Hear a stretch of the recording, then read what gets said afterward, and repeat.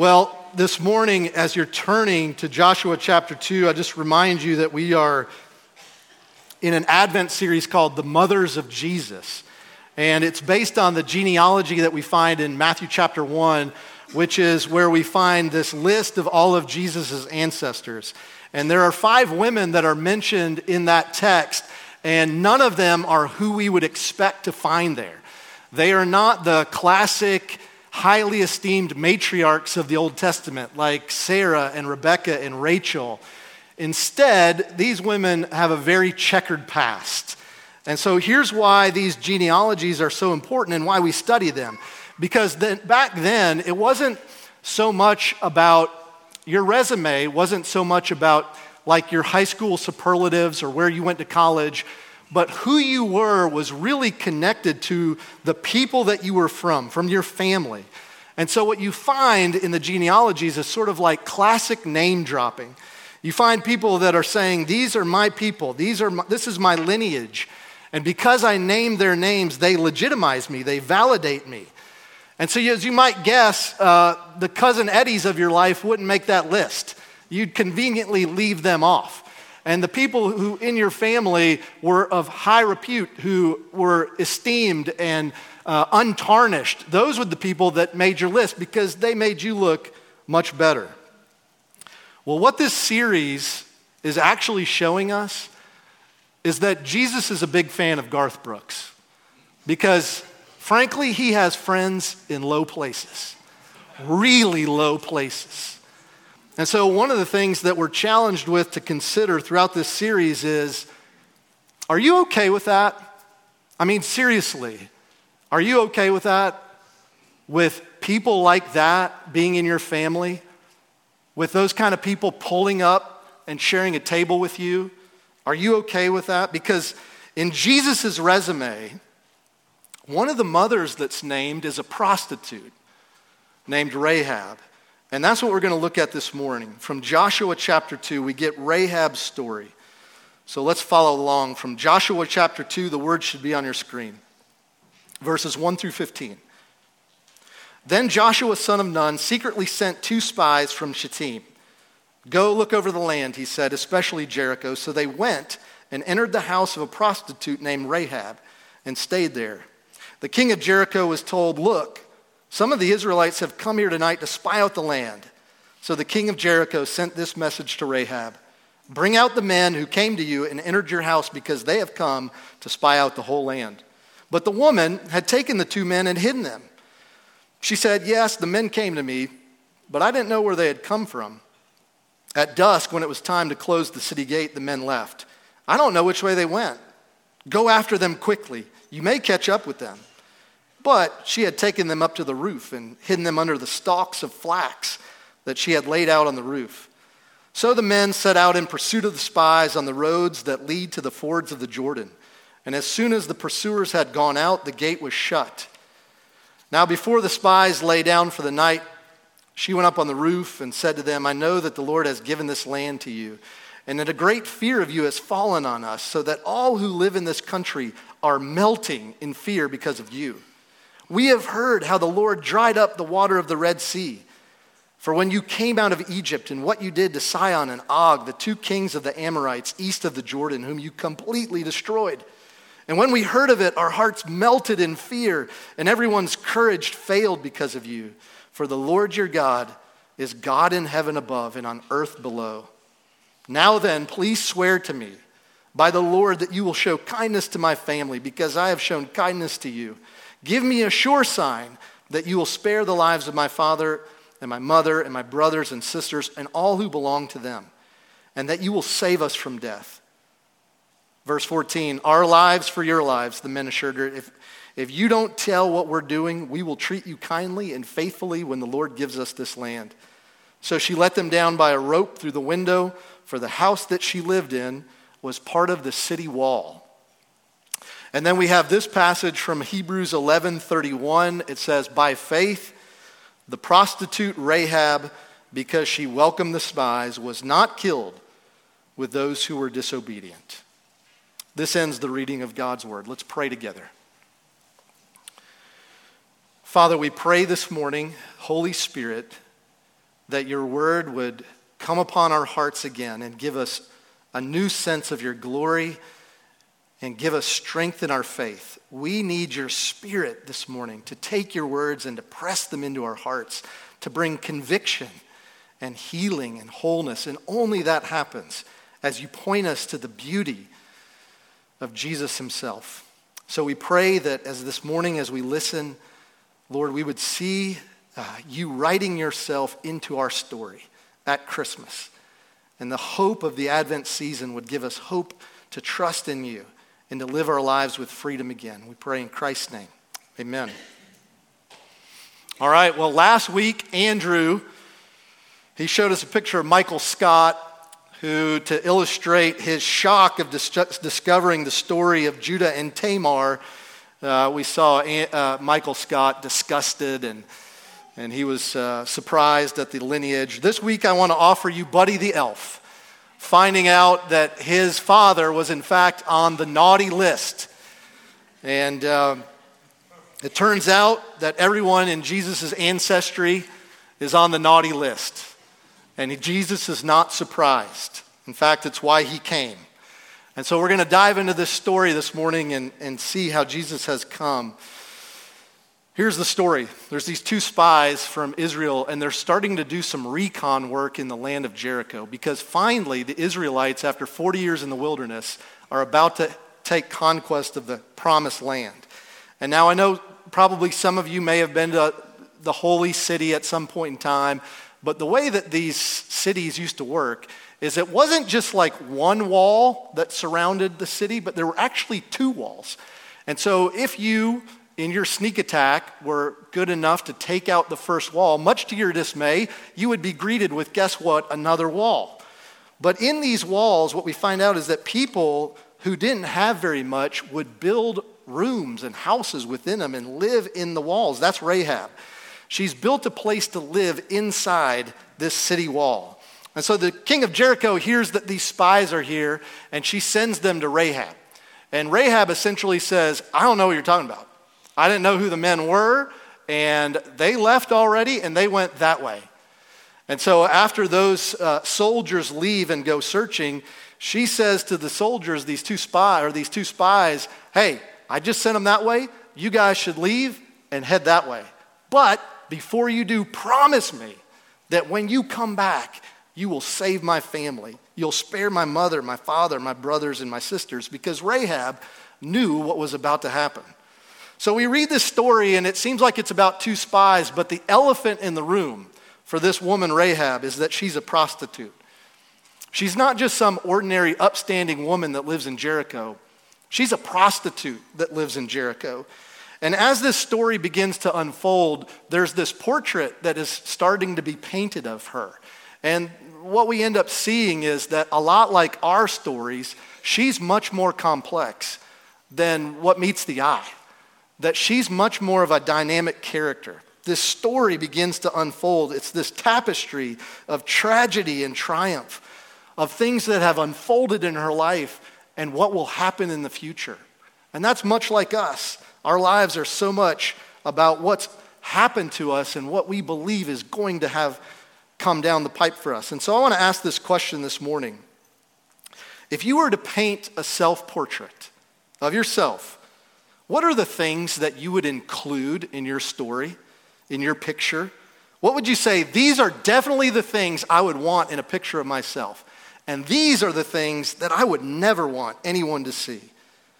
So the first thing I want to talk about this morning are the self-portraits that we paint. The self-portraits that we paint. Many of you have heard of the famous artist Vincent van Gogh. There's a picture of him right there. And Vincent van Gogh painted the next picture you're about to see called Cypress at Night.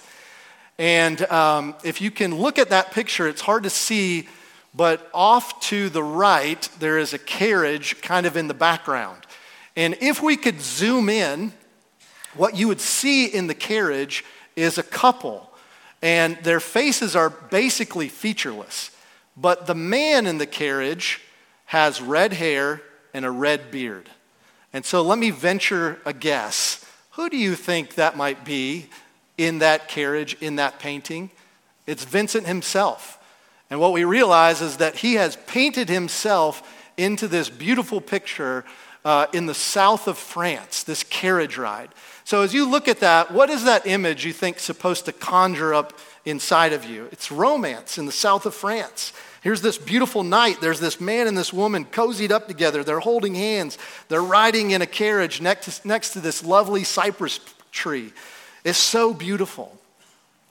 But here's what we come to realize about that picture. Van Gogh actually wrote over 800 letters in his lifetime. Most of them were written to his brother Theo. And one of the things that we learn from these writings is that this scene never happened in his life. He never had some idyllic romance in the south of France. In fact, Van Gogh was horrible at relationships. He was chronically depressed. He was a deeply troubled man, bad at maintaining relationships, and super combative when anybody challenged him about it. That was Vincent. And so he paints this self-portrait, but it's not really a true one. What is it? It's an idealized self-portrait. Now, I want you to think about the tools that we have to do virtually the same thing in our lives today. We've got social media. We've got reels. We've got filters. And oftentimes we use those things to create a version, a narrative that present us in a super idealized way, where we can make it look like everything in our lives is really, really great and pristine. But you see, there's another side to that coin for Van Gogh. He didn't really take good care of himself. He's what we might call a starving artist. He was one of the first. And as much as he depicted himself in love, he also would imagine himself in the pit of despair, of misery and drudgery. So here's another painting that Van Gogh painted. It's called Prisoners in a Prison Yard Exercising. Now that doesn't really look like CrossFit-worthy exercise, but if you are in a prison in the 1800s in France, a walk around the prison yard will do. It'll have to do. So here it is, prisoners in a prison yard exercising. And if you can look at right in the middle of that picture in the front, there's a picture of a man who is looking directly at the viewer, at the audience. And what we know about art is usually when you have a picture and somebody in the piece is making direct eye contact with the audience, it means that the author has once again painted himself into the picture. So in this picture, he's gaunt, he's harrowed, he's skinny, his beard is shaved, he's unkempt, but it's definitely Vincent. And so the thing about this painting is that just as Vincent didn't have this idyllic, beautiful romance in the south of France, neither did he actually spend any time in prison. He didn't have the romance in France, the rendezvous, and he never spent time in jail. And so what these pictures tell us is that in both of these paintings, he's painting a partial truth of himself. And we do the same thing. Some of us work really, really hard at convincing the world around us through this presentation of ourselves that everything is just fine. Everything is hunky-dory. We can do it through our clothes and our cars and even our kids. And we're really good at doing it, especially at Christmas. What are some of the ways that you do that? Where you say to the world around you, hey, everything's good. Don't look too closely at my life. But then actually, some of us work really hard at presenting the exact opposite image. The image that you want us to see is your misery. What you want us to hear and see is how miserable you are. And there's almost this way that we take comfort in just sort of relishing in and making sure that you know how hard my life is and how sad I am and how broken I am and how hard life can be. It's almost like having a bruise and you push it so you can feel the pain because you have a comfort in that. You know that feeling? You know what I'm talking about? The question this morning is, which one are you? When you think about the versions of yourself that you project, which one do you lean towards? Do you lean towards this presentation of yourself where you're fine and nothing is wrong? Or do you lean towards sort of the opposite side of vanity? That you want to present a picture of yourself to the world where you're just always beat down, always depressed, always sad, always lonely. I'm basically just a prisoner in a prison yard in this life, walking around circles, not going anywhere. Or maybe you're like me, and you can go back and forth on that pendulum. And one day you want to show this, and the other day you want to show this. But what I want to say is that both of these are really just strategies for how we live in a broken world. These are just ways that we try to cope. So what the story of Rahab tells us is that the truth of who you are is not so simple. You are way more complex than that. That these self-portrait strategies can never satisfy. And the reason is because you're dynamic. You're not static. Your life changes over time. And there's the possibility of transformation. And it's hard to overstate how much Rahab's life was transformed the day that she met these two spies. And so secondly, I want to talk about the portrait of Rahab. The portrait of Rahab. Who is this woman? And what do we learn about her? Now, when we think about Rahab from Scripture, most people's immediate recall of her is that she was a prostitute from Jericho. That's the snapshot that we get over and over again. But her life really does change when she meets these two men. And it's not like she's just inspired by their new ideas. No, it's radical change. And that's how the gospel works in us as well. This meeting literally took her from citizenship in one kingdom to citizenship in another kingdom. So here's what happened. As for Rahab was in this place after the spies left where she had to continually live by faith. Faith that she would be delivered, and her reasons for helping those spies were reasons that ran deep. So I want to ask, who is Rahab and what did she know? Well, we know from the passage that she lived alone. She lived by herself. She didn't have any husband or children. None of them are spoken of. But we do learn from Joshua 2 that she had parents that were still alive, and brothers and sisters and siblings that were still alive. And guess where they lived? They all lived in Jericho. Now, if you've ever seen a map of Jericho, it's a pretty small city. Maybe some of you have been to Jericho if you've been to the Holy Lands. What we usually know about Jericho is that this is where Israel showed up. They marched around the city 7 times. They played their instruments. And what happened? We know the story. The walls come down. And so how long would it take, you think, to walk around a city like that 7 times? Well, the maps show us that they probably would have been done by lunch. It's a pretty small city. You think about the Carrollton City School complex. That's probably what we're dealing with Jericho. So she's known. She lives in this place where everybody lives on top of each other. Her parents live there. Her family lives there. But she lives on the fringes of society. Why is that? Well, the short answer is that almost everyone that she takes into her home contributes to the destruction of another home. And it's not just her profession. It's not just what she does, but it's the way that she lives her whole life. There's this brokenness that has landed on her. And it speaks not only to her condition that she lives this way, but it speaks to the condition of her entire community. That somehow in this small town, there was still plenty of customers to sustain this lifestyle. So what does that say about Jericho, the people there? What does it say about her? Why did she do this? You know, people don't usually take on the life of a prostitute because they want to have more sex. It's because they're trying to survive.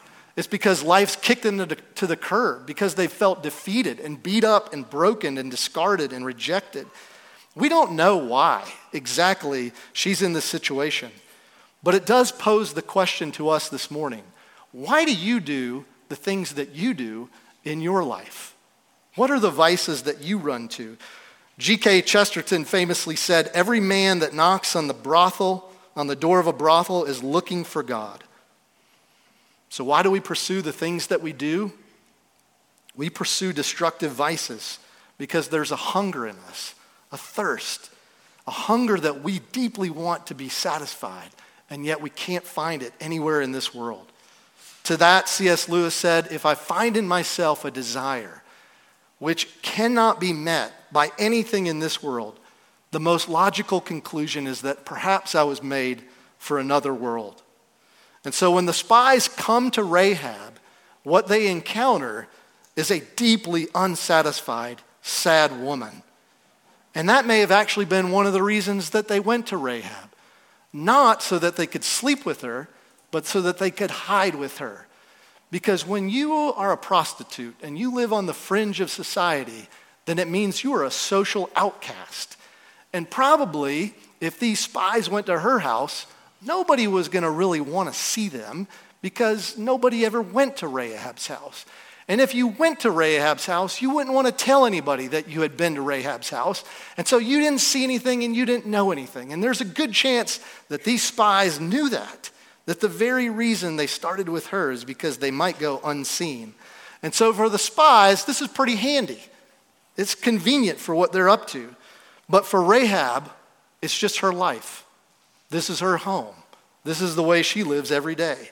Despised, rejected, nothing desirous about her portrait anymore. She's like one from whom men hid their faces. But we also find that Rahab is this woman who is remarkably tuned in to what's happening in her city. In fact, when the spies show up, she knows exactly who they are. She's been paying attention. She's grown up like everyone else hearing this story of Israel. I got to think about how old Rahab is.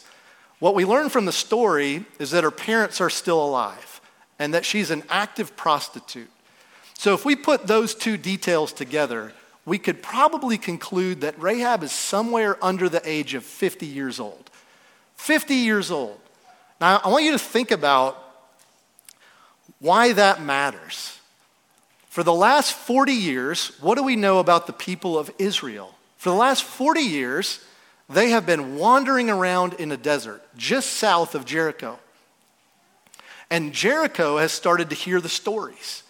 And so from birth, from when she's a little kid, she is hearing about this mighty nation who miraculously was rescued out of Egyptian bondage, somehow crossed over the Red Sea on dry land, and then began to work its way through Sihon and Og and took those Amorite cities out.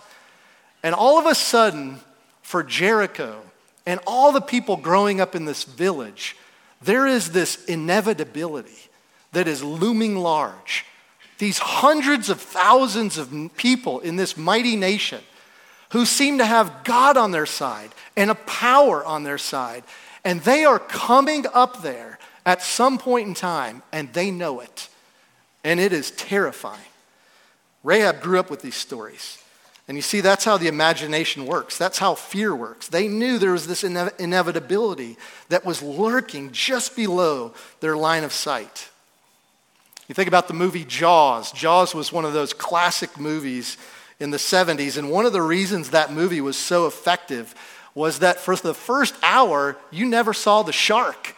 The shark wasn't even a part of the movie. And so all of a sudden, here's this shark that's looming just below the water line. Well, in the same way, Israel has been lurking just beyond the line of sight, and Jericho is terrified. And so Rahab says to these spies, listen, when the people in my town think about you, they tremble in fear. Because you are an inevitability of their demise. And this is what Rahab tells them. She says, you've been lurking just beyond our line of sight, and you have filled our imaginations and our minds with terror, and we are scared of you. And so thanks to Rahab, they now know this. And so if we keep reading, guess what happens? We know exactly what happens. We learn that Israel does in fact invade. And Joshua marches to the city, and the walls of Jericho come down. God leads these 12 tribes into the land of their inheritance, and Rahab and her family are spared just as the spies promised them. Now, is that the end of the story? Rahab asks God, the God of Israel, she prays, she asks him to spare her and her family, and in his kindness, he simply rescues her from destruction. That's not the story. That's not what we see happening. In fact, it's about to get crazy. There are 3 places in the New Testament. Matthew 1 is one of them. James 2 and Hebrews 11, which we read, also tell us that Rahab was spared because she believed God. She trusted God. And because of the outworking of that faith in her life, she aided those spies and her citizenship changed. And this is where the gospel starts to shine in this story. She went all in on becoming a part of the people of God. She left everything behind, which meant anything to her in her past. And so when the spies left, Rahab had to live with this ongoing faith that one day she would be delivered. She went from being a citizen of Jericho to an alien in her hometown, and only she knew it. But why did she do that? Because her heart was set on a coming kingdom. This is the image of the Christian life. This is the beautiful picture. That though we live in this world that is riddled with brokenness and pain and brokenness and destruction, a world that creates lives like the one that Rahab is living, we also believe that somewhere across this desolation and this destruction that there's a coming kingdom. And when that kingdom comes, it will prevail and nothing can stop it. And so we've been given a promise by the one that's ushering in that kingdom, that our citizenship lies with that king and his new kingdom. And so we don't have to fear. We don't have to fear. And so lastly, I want to look at what is this promise that's given? And how does it give us a new gospel portrait of Christ in us? All right, Joshua 2:17. There is a promise that's made in this that we are meant to hold on to and see in Christ being fulfilled. It starts this way. In Joshua 2:17, we didn't read this, but here's how the story ends. The spies are about to leave, and they say to her, "The oath you made us swear will not be binding on us unless when we enter the land, you have tied this scarlet cord in the window through which you let us down.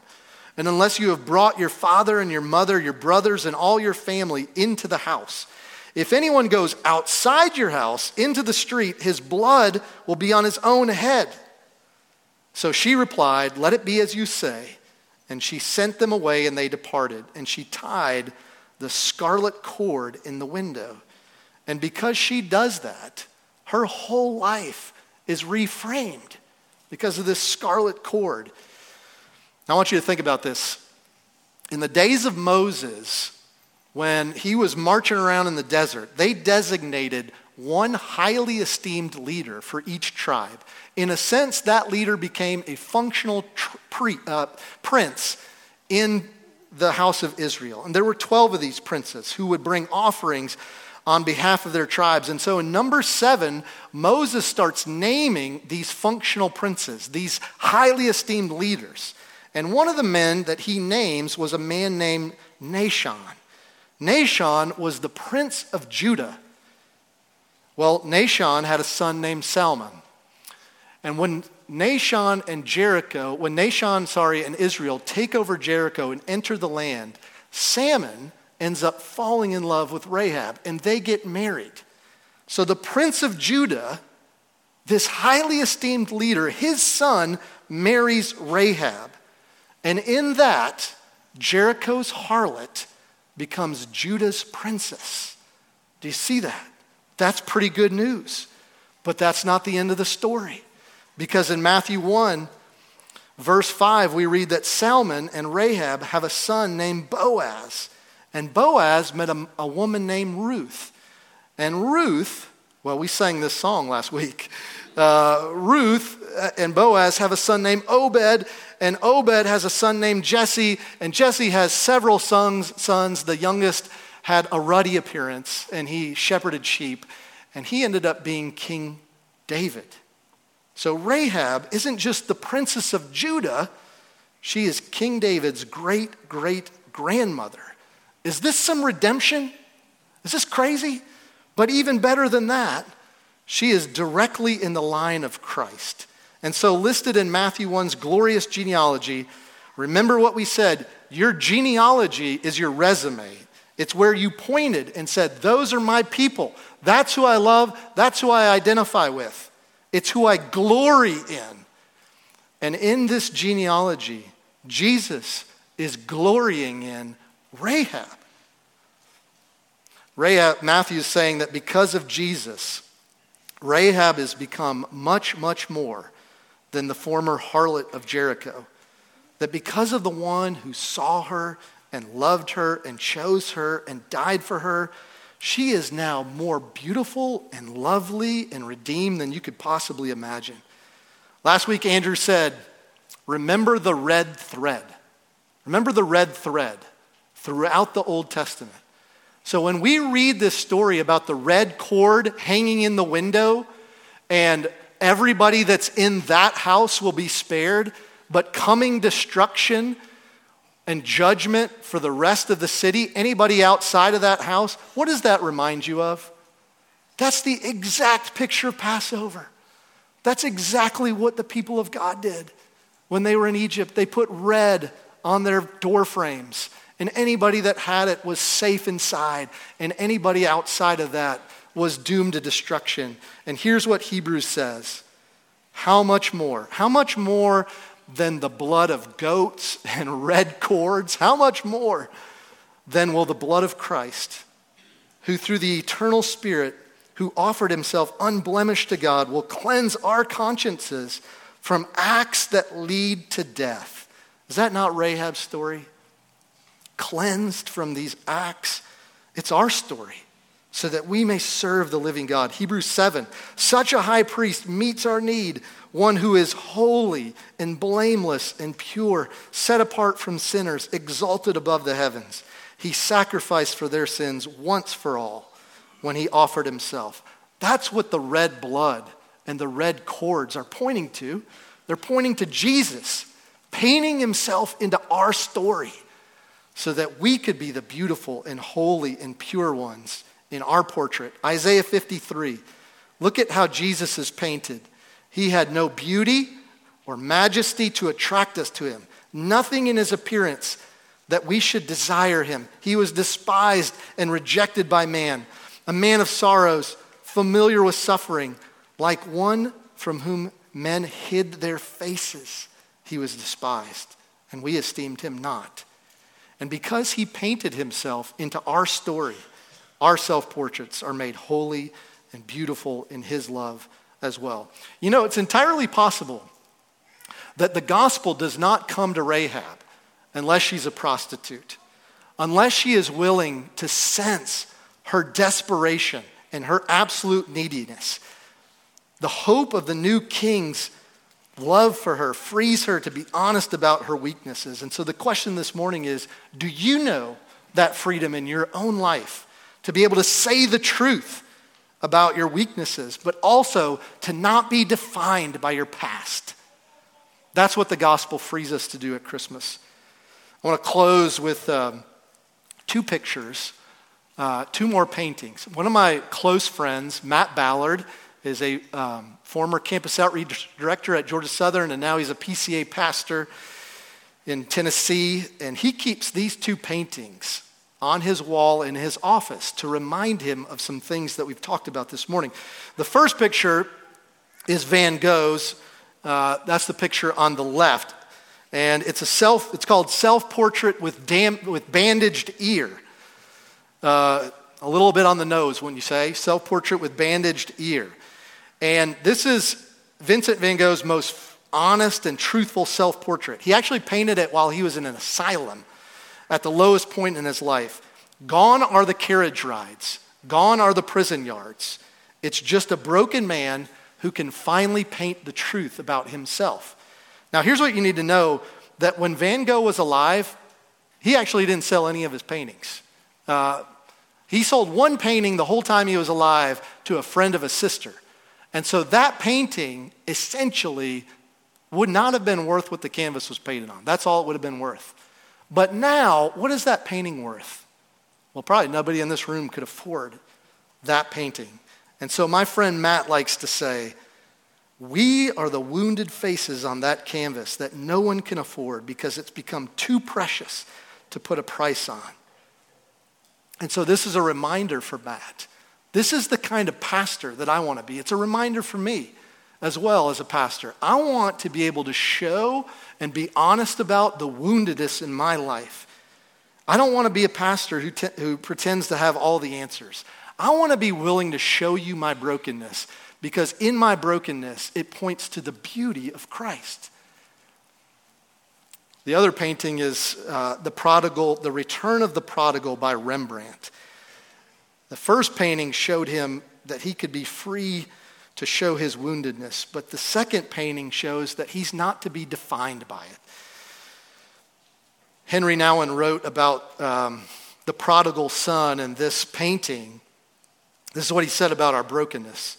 Our brokenness has no other beauty than the beauty that comes from the compassion that surrounds it. And what that means is that the prodigal son, when he returns home to the father, doesn't come with any beauty. His beauty is not in his brokenness, how ragged and beat down and miserable he is. But the beauty is that in that condition, the father envelops him in love, surrounds him with compassion, showers him with grace. And that's where our beauty shines in our brokenness and well. There is ugliness in every single one of us. You know what? It's okay to show that brokenness to other people, because in that is an opportunity to show the compassionate love, the grace of our Father, surrounding us and making us beautiful, painting himself into our story. Rahab was beautiful to Salmon, but even at our ugliest, we're more beautiful to God. You know, he sees you as you are, and you are of incalculable worth to him. Would that free you to show your life to the world around you as you truly are? As you know the gospel this Christmas, what does your life show to the world? I want to encourage you to bring to the Lord the lies that you tell about yourself. Bring to the Lord also the truths that you withhold from yourself, and ask him to set you free. First, to believe the truth about the gospel, and then to tell it. Let's pray together. God, we thank you for the gospel. We thank you that in Jesus you have written yourself into the story of none of those who do not deserve it, the least and the lost, those who are broken and wounded by our sin. And so what we want to remember at Christmas is not this story where we try to project something that's not true of us, where we look like we have all of our lives together and we get caught up in the hustle and bustle of Christmas, and we're doing everything in our power and out spending more than we have to kind of keep this false image propped up. Help us not to do that because of Christ.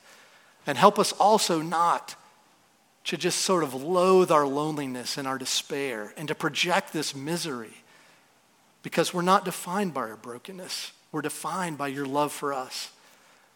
Help us to see that, to know it, and to talk about it. Thank you that you have made us a holy people, because you are a holy God. And we pray in your name. Amen.